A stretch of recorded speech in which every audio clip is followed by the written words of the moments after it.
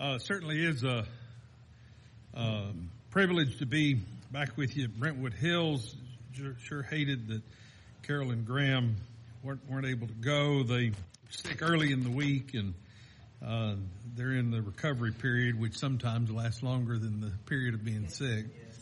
And felt like that the trip and everything might cause them to relapse, and certainly didn't want that. But they send their love and look forward to the next time that we're able to be here. I do beg an interest in your prayers this morning. I woke up with like 4 things on my mind. And the one I'm settled on seems like I can't do it justice no matter how much time I have. So you pray. I want to set 2 verses out at the onset. If the Lord will, we'll come back to those towards the end. But I want these 2 verses to be in your minds while we go through.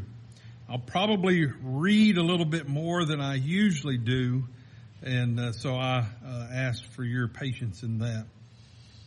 Hebrews chapter 9, about verse 15.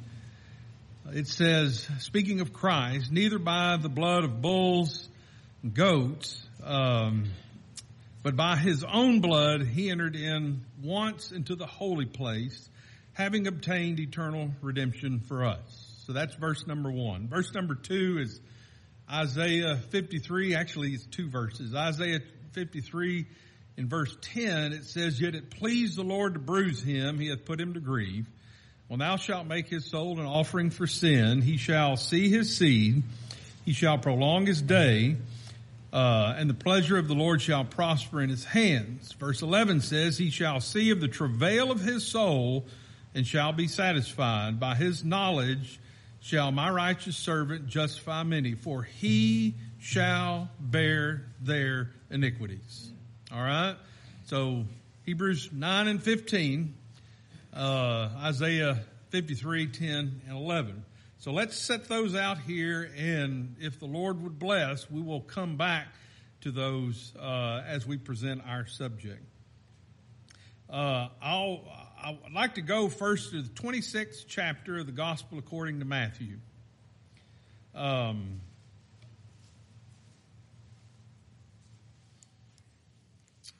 Matthew chapter 26.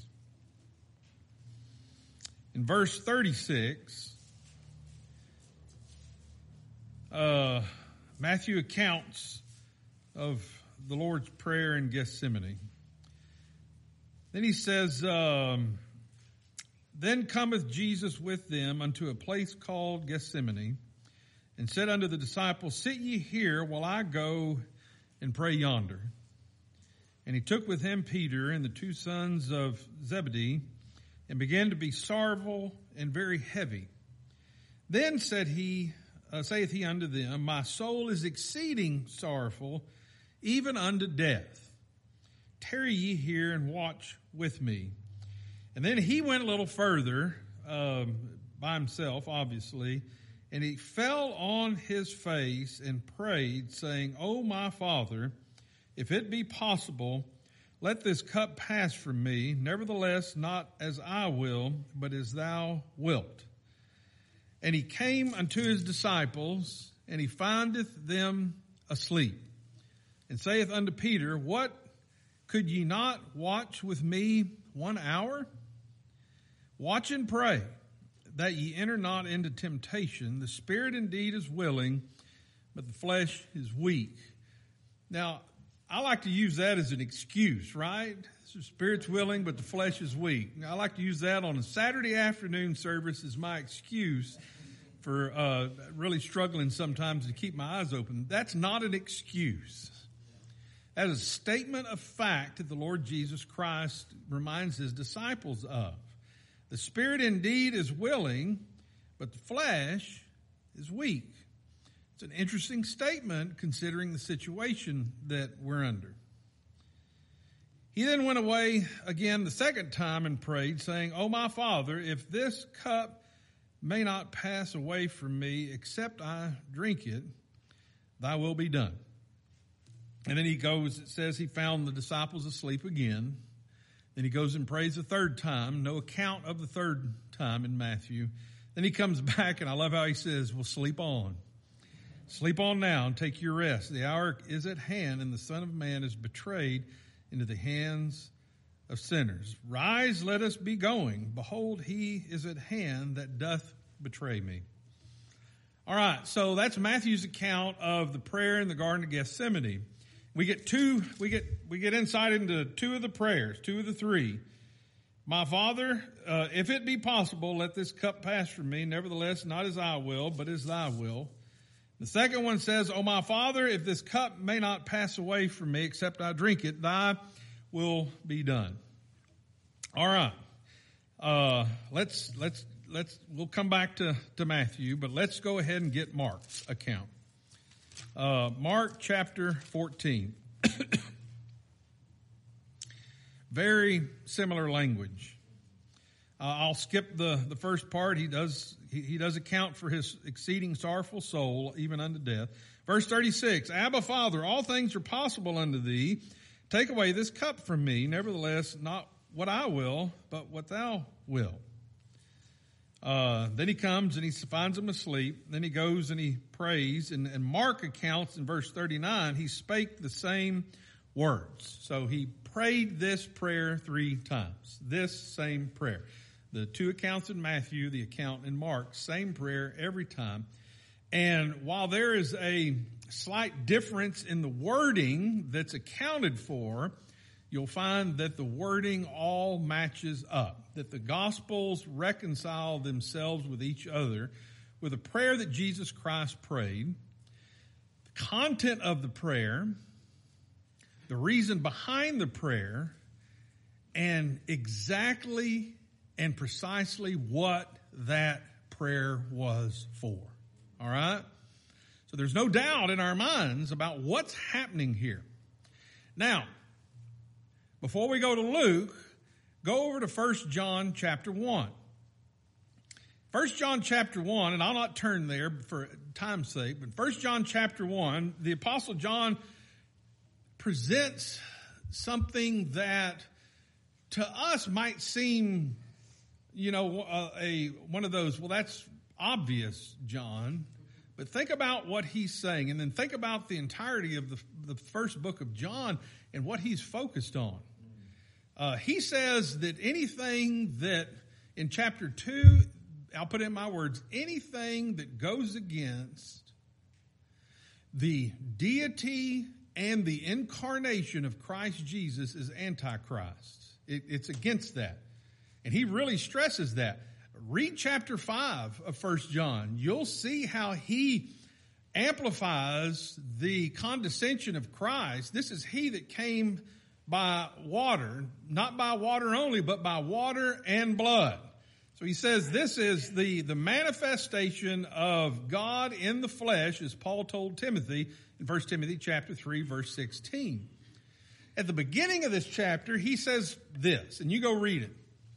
He says, that which we have heard, ears, that which we have seen, eyes, that which we have handled, touch of the word of life.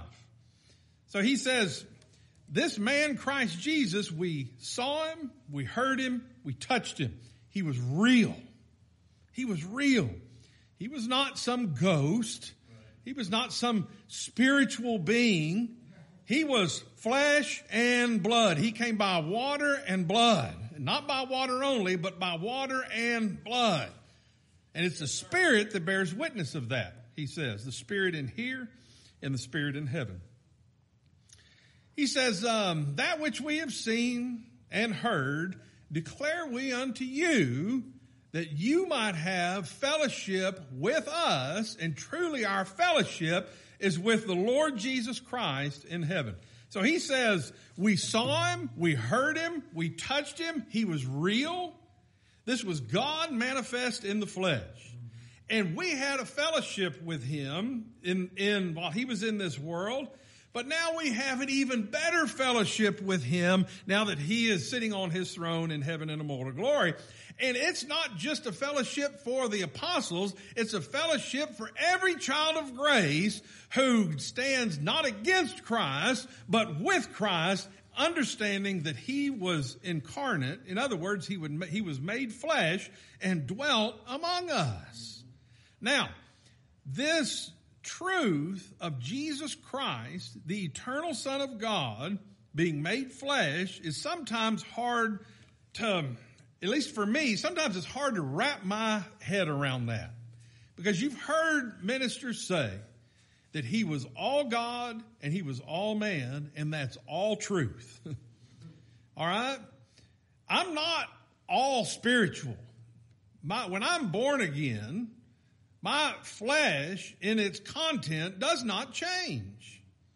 My soul does. That which is within me is cleansed by the blood of Christ and becomes the abode of the very Spirit of God.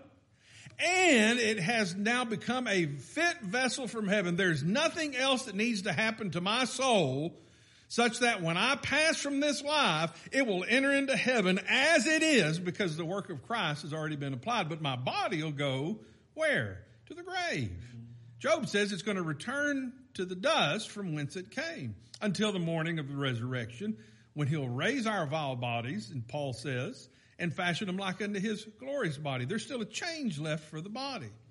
So I can't say that I am all the spiritual man. I wish I could. I wish I could. I wish I didn't have evil thoughts. I wish I didn't commit sins with my hands and my flesh. But I do. But when we see Jesus Christ, he wasn't 50% God and 50% man. He was all man and he was all God. Paul puts it this way in Hebrews chapter 10, offerings and burnt offerings thou wouldest not, but a body hast thou prepared me. He took the eternal Son and prepared him a body. I mean, even Gabriel told Mary and her confusion, how can this be, seeing I have known no man? And it says, the Holy Ghost shall come upon thee, and the power of the highest shall overshadow thee. Wherefore also that holy thing that shall be born of thee shall be called the Son of God. I mean, there's no dividing Jesus Christ. He was all God, and yet he was all man. And he lived in this low ground of sin and sorrow with one major factor outwardly different from every mortal man. What was that? He could not sin. He had no relationship with sin. He didn't battle sin in his flesh while he lived in his life here. It was never a concept even that Jesus Christ could commit sin. That's called being impeccable. In other words, he had no error about him. And I submit to you that if Jesus Christ, the man, had error about him, we wouldn't be here today. Would not be taking place. So he prays, Father, and I'll probably repeat the prayer from Matthew the most until we get to Luke, the big one. Father, let this cup pass from me. Nevertheless, not my will, but thine be done. Father, if this cup should not pass from me, except I drink it. Now let me set right out here at the outset. I do not believe that the Lord Jesus Christ was asking for another way. And I base that on John chapter 12. When he says, for this hour came I into the world, and what shall I say? Father, save me from this hour? But this is the reason I came. It's like, I'm not praying to God, you need to save me from this hour. Let's put our heads together and figure out another way. That is not, he said, this is the reason I came into this world. He goes, and am I going to pray God to save me from this hour? No, but for this cause came I into the world. So there's no concept again, not even a concept again of Jesus Christ saying, if there's some other way. Now that'd be my prayer, right? That'd be my prayer. If there's some other, let's figure out a different way to do this. I don't think I want to go through with this. That's my prayer. You know why? Because I'm a sinner. But that's not the Lord's Prayer. That's not the Lord's Prayer. Remember our introductory text. Not by the blood of bulls and goats, but by his own blood, he entered in once into the holy place, having obtained eternal redemption for us. He shall see of the travail of his soul and shall be satisfied. By his knowledge shall my righteous servant justify many, for he shall bear their iniquities. Something was about to happen to this impeccable man called Jesus Christ. Something was about to take place. He says, let this cup pass. And then he says, if this cup would not pass unless I drink it, thy will, not mine, be done. Now bear with me here real quick. This is going to sound really strange coming from the pulpit. But I'll blame James Strong's for this one, all right? I like Mounce. Edward Mounce, I think. He's a great Bible. He really defines the words of the Bible, but this one I like Strong's the best. You know what the word, except I drink, you know what that word drink is? Hang on. It's to imbibe.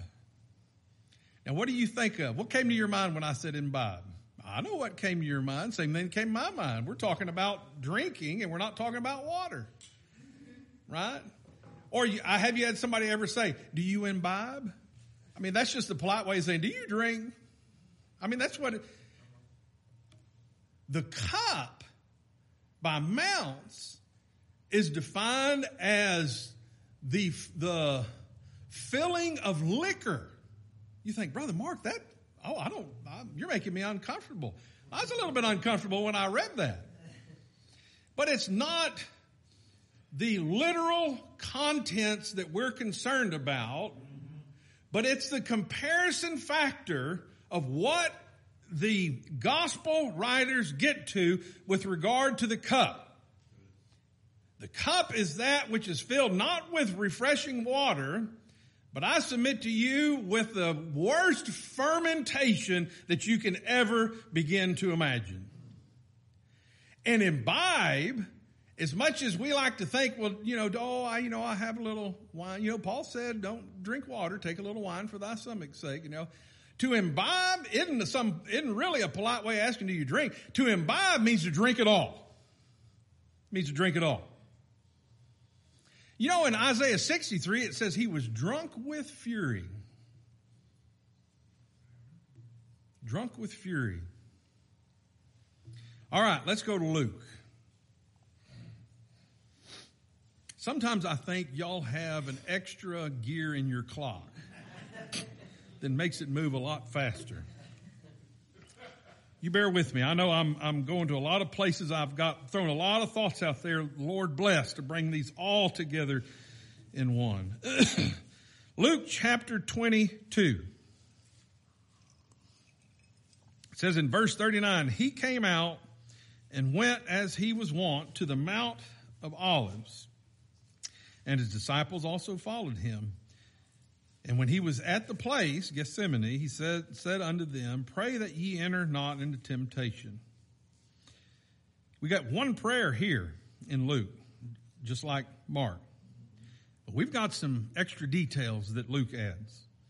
And he was withdrawn from them about a stone's cast and kneeled down and prayed, Father, if thou be willing, remove this cup. So let this cup pass. This cup should not pass from me except I drink it.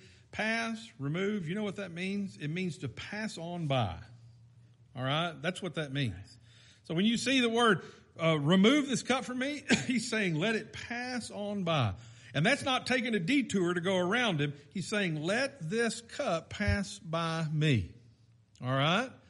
And let the fulfillment of that cup, the contents of it, be consumed to the extent that I satisfy the reason I came into this world in the condition that I'm in. Now, he is all God and all man. Like I said, sometimes that's hard to reconcile. He at times he was hungry. You think, how can the Son of God be hungry? Son of God can't be hungry. Son of Man can. He was hungry. He grew weary. There was a couple of times in scriptures where he and his disciples went away off by themselves because he was so tired from the work that he was doing. And he went and he rested. That's the Son of Man, all right?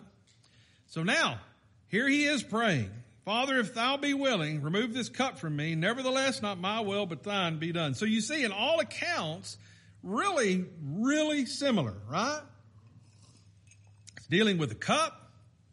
It's dealing with removal of the cup. And it's dealing with drinking of the cup. All right? Now, let's read on.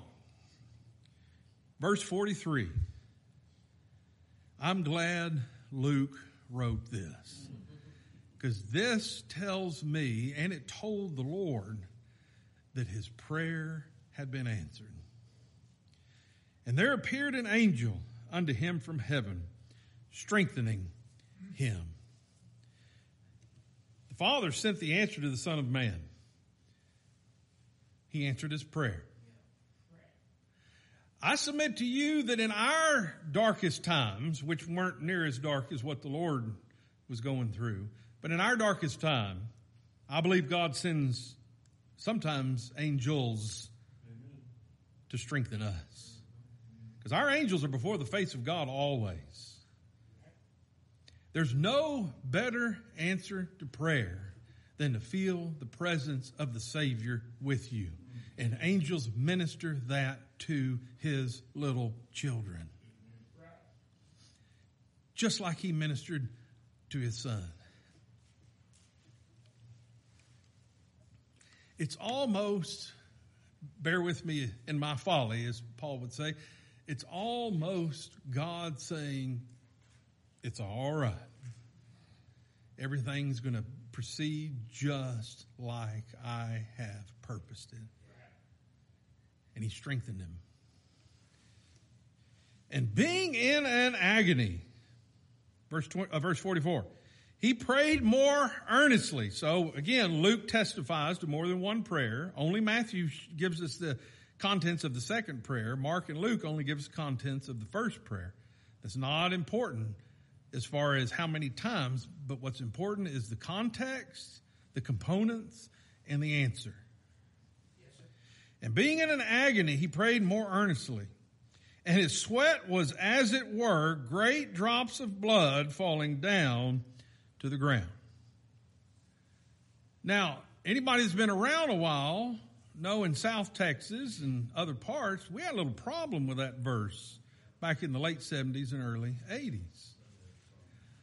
And a few men took and turned that to say that means that his actual shedding of blood for the redemption of the people of God happened in the Garden of Gethsemane. Well, I got a couple of problems with that. Problem number one, and believe me, I probably shouldn't say this with these young folks around. Parents, forgive me. I did not enjoy English class until I was a senior in high school. How pitiful is that? I thought, I love math and I love science, and then English? I mean, come on, I can talk good enough, I can get my idea across. Until a senior in high school. Then I thought, oh my goodness, that was really not smart, Mark. So remember that part of it, young folks. That's not smart, all right? But I found out that there's comparison operators in the English language, one called simile, one called metaphor.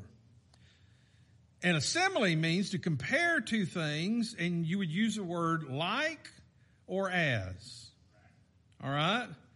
So the comparison might be, that clock looks a lot like the one I have at home on my back patio. Now, does that make that clock the clock that I have at home on my back patio? It certainly does not, but I'm comparing it.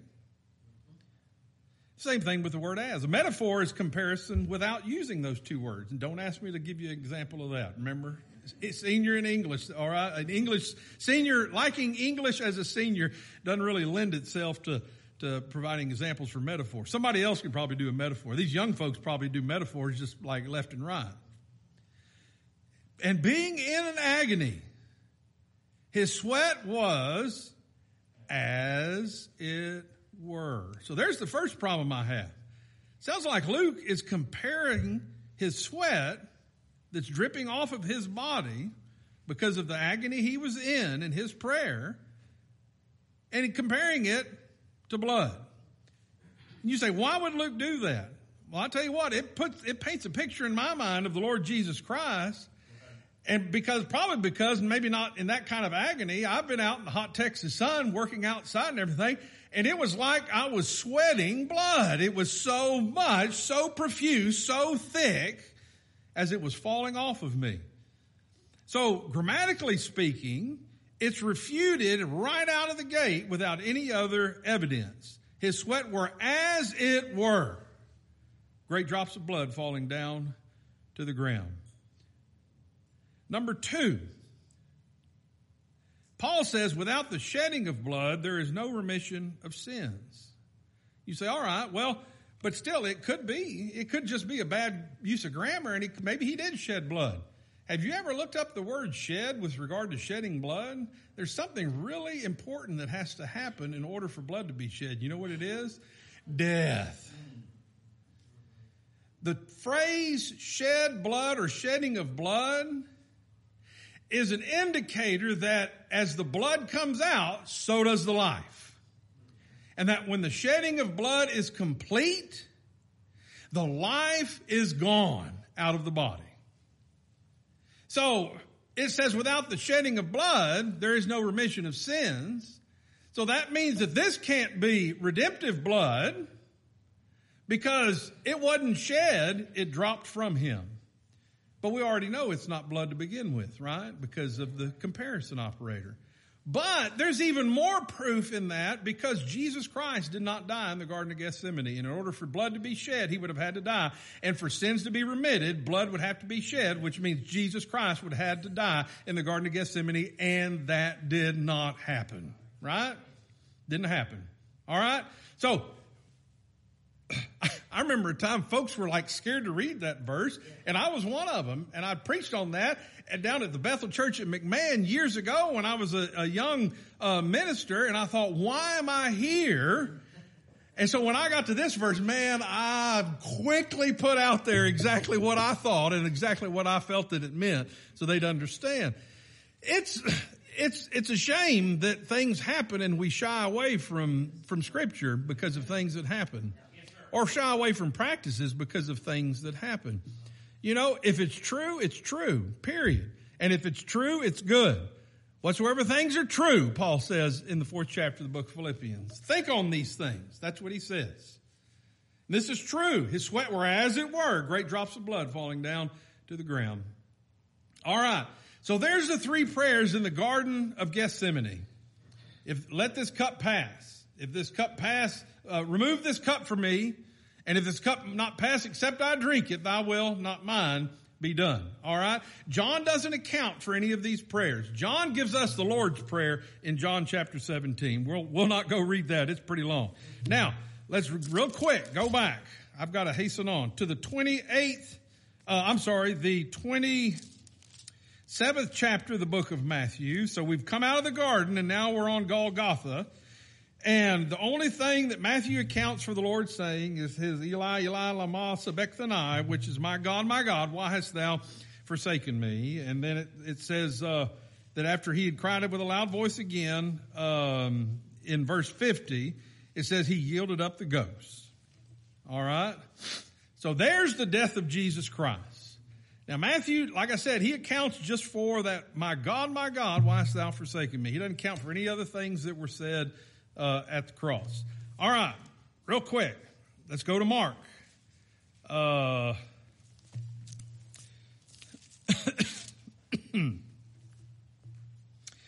Mark chapter 14. No, Mark chapter 15. Where is it? There you go. Same thing. My God, why hast thou forsaken me? It's the only thing Mark accounts for. But he does account for verse 37, and Jesus cried with a loud voice and gave up the ghost. Now, remind you real quick, what did Jesus Christ say? No man can take my life from me. I'll lay my life down and I'll take it up again. But no man taketh my life from me. Father, let this cup pass from me. Father, if this cup should not pass from me except I drink it. Father, remove this cup from me. Let it pass by. Luke. Luke chapter 23. We get 3 sayings from Christ in the book of Luke. Verse 34. Number 1, Father, forgive them, for they know not what they do. And that's the truth. If they would have known, they would not have crucified. If they would have known, he would have not been taken to the cross. If they would have known, they could not have done what they did. So the Lord on the cross prays for the ones that are crucifying him. That is just outright amazing. That's the love. You see, he wasn't backing down from what he agreed to do in covenant before the world began. He wasn't backing away from that. He wasn't shying away. Isaiah says his face is set like a flint toward Jerusalem. I mean, there was no backing down. He went to Jerusalem at that last Passover knowing exactly what was going to transpire. He went to Jerusalem so that he might take the Passover, that he might preach one last time in Jerusalem. You go read the 23rd chapter of the book of Matthew. It's how sad, oh Jerusalem, Jerusalem, thou that killeth the prophets, how would I have gathered thee to myself as a chicken gathereth her young under her wings? But thou wouldest not. Thou wouldest not. That's the woe unto you, scribes, Pharisees, hypocrites chapter, that he lines them out in only a way that Jesus Christ, the only way that can be done by Jesus Christ. You're outside, you're whited sepulchres, but within you're filled with dead men's bones. They really didn't like his preaching up to that. They really didn't like his preaching after that. He knew exactly where he was going. He knew exactly what he was doing. He knew exactly what was going to transpire. And he's saying, I'm ready. I'm ready to imbibe in the fermentation of the filth of sin for the family of God. That's what his prayer was. Father, forgive them, for they know not what they do. And then we see regeneration in action, I believe. When the thieves are railing on, both thieves are railing on him, saying, you know, if you're who you say you are, then get yourself down, and by the way, get us down with you. And then something happened to one of those thieves. Something changed one of those thieves.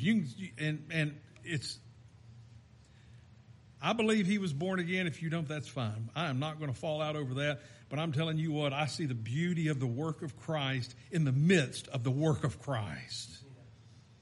The results of the crucifixion of Christ were manifested in that thief at that moment while the work was ongoing. That shows the covenant grace of God in heaven. And he finally said, leave him alone. We deserve to be up here. He hadn't done anything to deserve this. And then he looks at Jesus Christ and says, Lord, remember me when thou comest into thy kingdom. This whole time, you know what's happening? This cup is passing by. Lord, remember me when thou comest to thy kingdom. And even in the pain and agony and suffering of Calvary that he was undergoing, he looks this man in the eye and he says, verily I say unto you, today thou shalt be with me in paradise. My goodness, what a Savior. That even in all of that, he takes time to assure his born-again child that before this day is done, you and me, we're going to go to glory. It doesn't say anything else about that thief. You know what I think? I think that thief said, all right, let's go. Let's go. Finally, he says in verse 46, Father, into thy hands I commend my spirit. Now, Matthew and Mark say, my God, why hast thou forsaken me at about the 6th hour, right? 6th hour? Then about the 9th hour, he says, Father, into thy hands I commend my spirit. Something happened from the time he got on the cross to this very important point. You know what happened? The cup passed by because he drank it. And as Elder Mike Montgomery likes to say, he drank the dregs of the cup of God's wrath against the sins of the elect family of God. Father, let this cup pass from me. Father, if this cup shouldn't pass from me except I drink it. Father, remove this cup from me. Nevertheless, thy will, not mine, be done.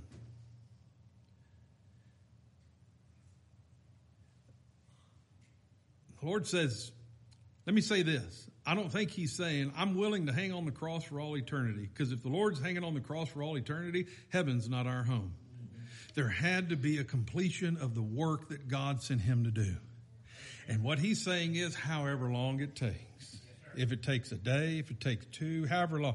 I don't know what was in the mind of Christ at that point, but I believe that Scripture will bear that out. He says, I'm ready to drink the dregs so the cup will pass from me, and however long it takes, I'm willing to go to that end. But I don't think he was saying, even if it takes all eternity. No, I believe Jesus Christ knew that there would come a point when God would smile at the work that he did on Calvary. He shall see of the travail of his soul and shall be satisfied. You know what happens when you're satisfied? You smile. You smile. Unless you eat too much, then you groan, right? Father, into thy hands I commend my spirit. All right. Now, John doesn't account for any of the prayers, right? But we can't skip what Christ said in the Gospel of John. That would be a travesty of scriptural justice to skip what John accounts for. The first thing is very personal. And I think this is a commendation for each and every one of us. That even on the cross, his concern was with how we treat one another. John chapter 19, verse 26. When Jesus therefore saw his mother and the disciple standing by whom he loved, he saith unto his mother, Woman, behold thy son. Woman, behold my son. Then he saith to the disciple, Behold thy mother. He's not saying, got some ice there, Eric. He's not introducing them. I mean, come on. This is Mary, the mother of Christ, and John, the stepbrother of Christ, Mary's son, Mary and Joseph's son. And he says, Woman, behold thy son. Son, behold thy mother. He's saying, it's time for you to take care of each other. And this wasn't just a mother-son thing, although isn't it sweet? I mean, can you imagine? Mary understood. She knew. Joseph was told that he shall save his people from their sins. So she knew. But this is her son. That she's standing at the cross, and I can't imagine what she's seeing. And he looks at her, and he says, Woman, behold thy son. I mean, that had to get all over Mary, right? I mean, this level of comfort. And then he looks at John. And, you know, the relationship between Jesus Christ and the Apostle John was unique in and of itself. And he says, Behold thy mother. And it says, and from that hour, that disciple took her unto his own home. It's okay, Mom. I'm going to take care of you. It's okay. You know what it is? It's Jesus saying, it's okay. In one place, he tells the women, don't weep for me. Weep for yourselves. But this is the Lord saying, it's okay. It's okay. My goodness. Hallelujah. What a Savior. Thing number 6, I thirst. I thirst. This was for the fulfillment of Scripture, right? The vinegar and the gall and the vinegar. This is fulfillment of Scripture. But here it is. John gets the big one, right? John gets the the three-word statement to end all statements that have ever been said. It is finished. You know what happened? The Father did exactly what the Lord prayed for. He told him in the Garden of Gethsemane he was going to do exactly what he's praying for when he sent the angels to strengthen him. They strengthened him not for the Garden of Gethsemane. They strengthened him for the cross of Calvary. And when he cried, it is finished. It's no more, my God, why hast thou forsaken me? But now it is finished. He says, Father, into thy hands I commend my spirit. God did exactly what he asked him to do in the garden. He let the cup pass away from him. But he did it only after the Lord drank the dregs of the sin and the wrath of an eternal righteous judge in heaven. It is finished. It's finished.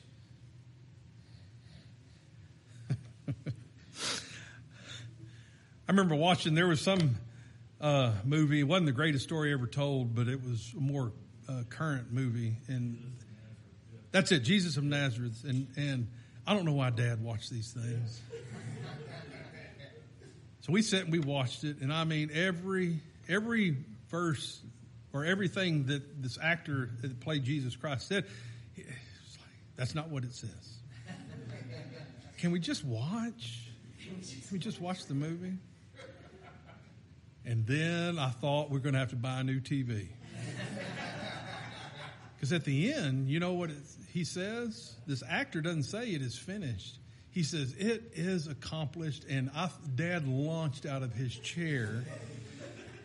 And Mike and I started preaching. Accomplished could mean my part's done. Finished means it's all done. It's all done. It's all done. Now, Hebrews,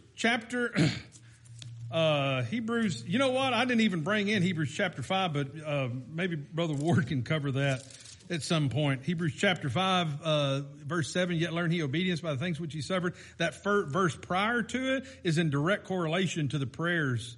Though he was son, yet learned he obedience. No, you know what? I'm going to go read it. Verse 7, who in the days of his flesh, when he had offered up prayers and supplications with strong crying and tears unto him that was able to save him from death. That's directly related to the prayers that he prayed in the Garden of Gethsemane. Father, let this cup pass. Remove this cup. If this cup should not pass except I drink it, thy will not mine be done. He's praying to the Father. You know why? Because the Father's the one that will save him from death. And was heard in that he feared. There's the Son of Man. Reverence to the eternal God of glory. He was heard in that he feared. Not he was scared of him. He reverenced him and all things about him. And it says he was heard. Then it says, yet learned he obedience by the things which he suffered. And being made perfect. You know what that means? To be fully completed. To be replenished with everything necessary in relation to the subject at hand. What's the subject at hand? It's the salvation of the people of God. He became the author, it says, of eternal salvation unto all them that obey him. And I do believe that when Jesus Christ bears us from above in our new birth, he calls, we answer. That's obedience.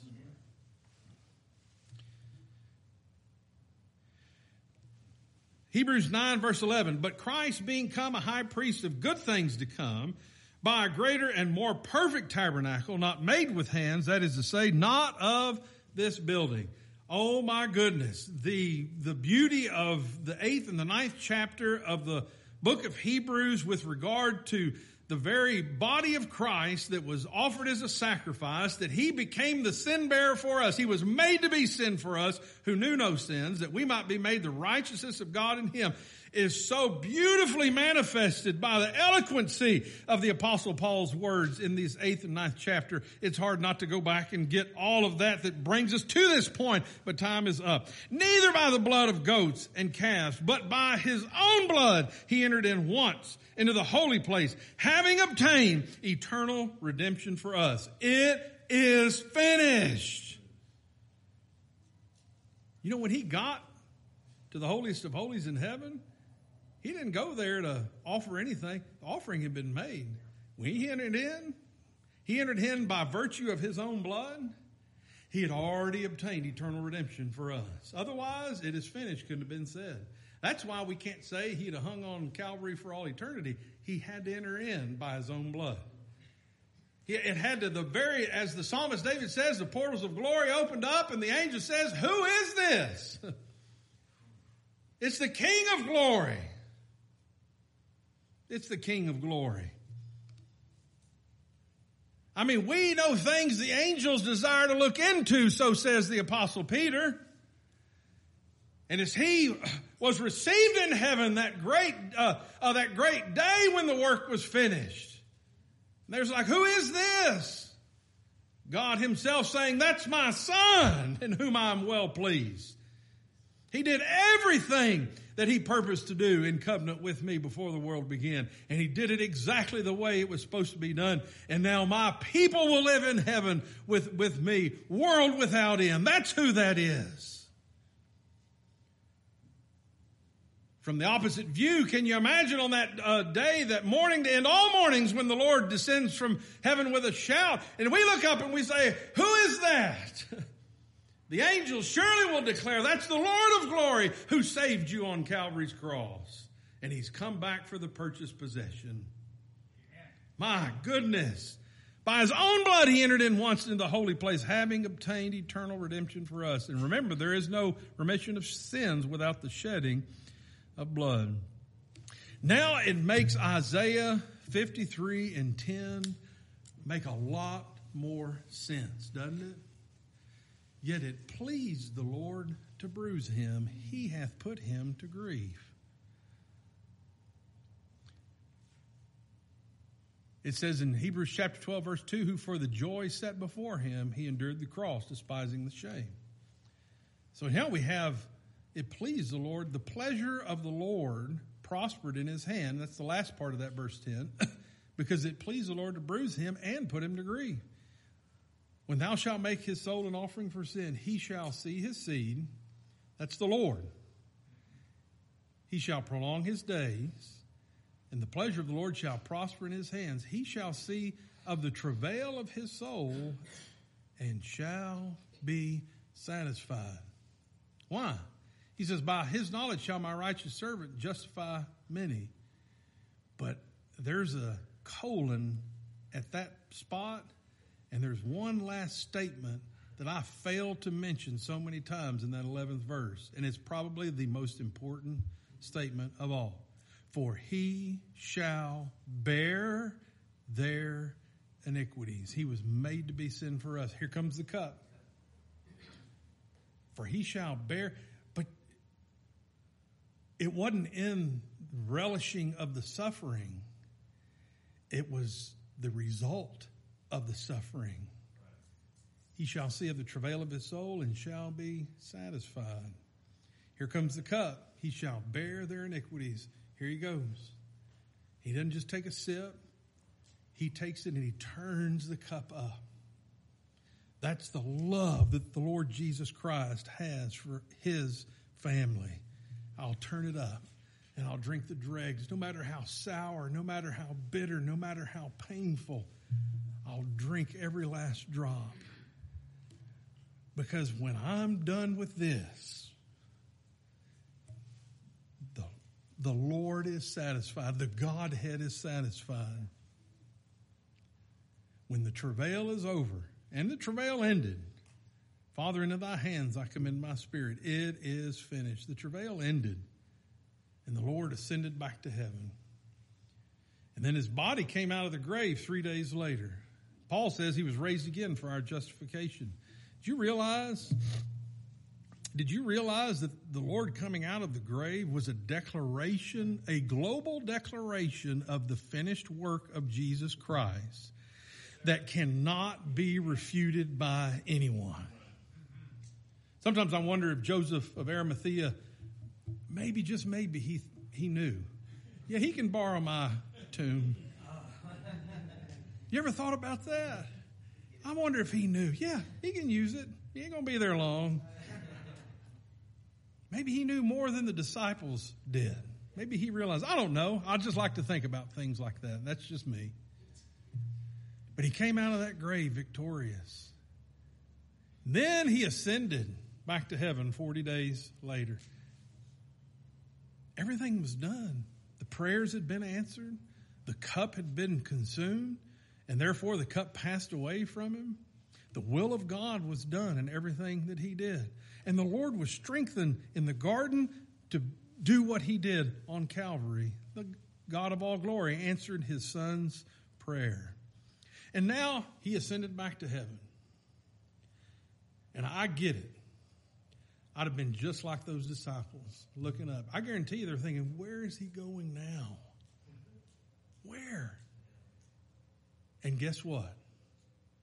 It says men in white apparel appeared. They were angels. Maybe they were the same ones that strengthened the Lord in the garden because they strengthened the disciples. Why stand ye gazing? It's done.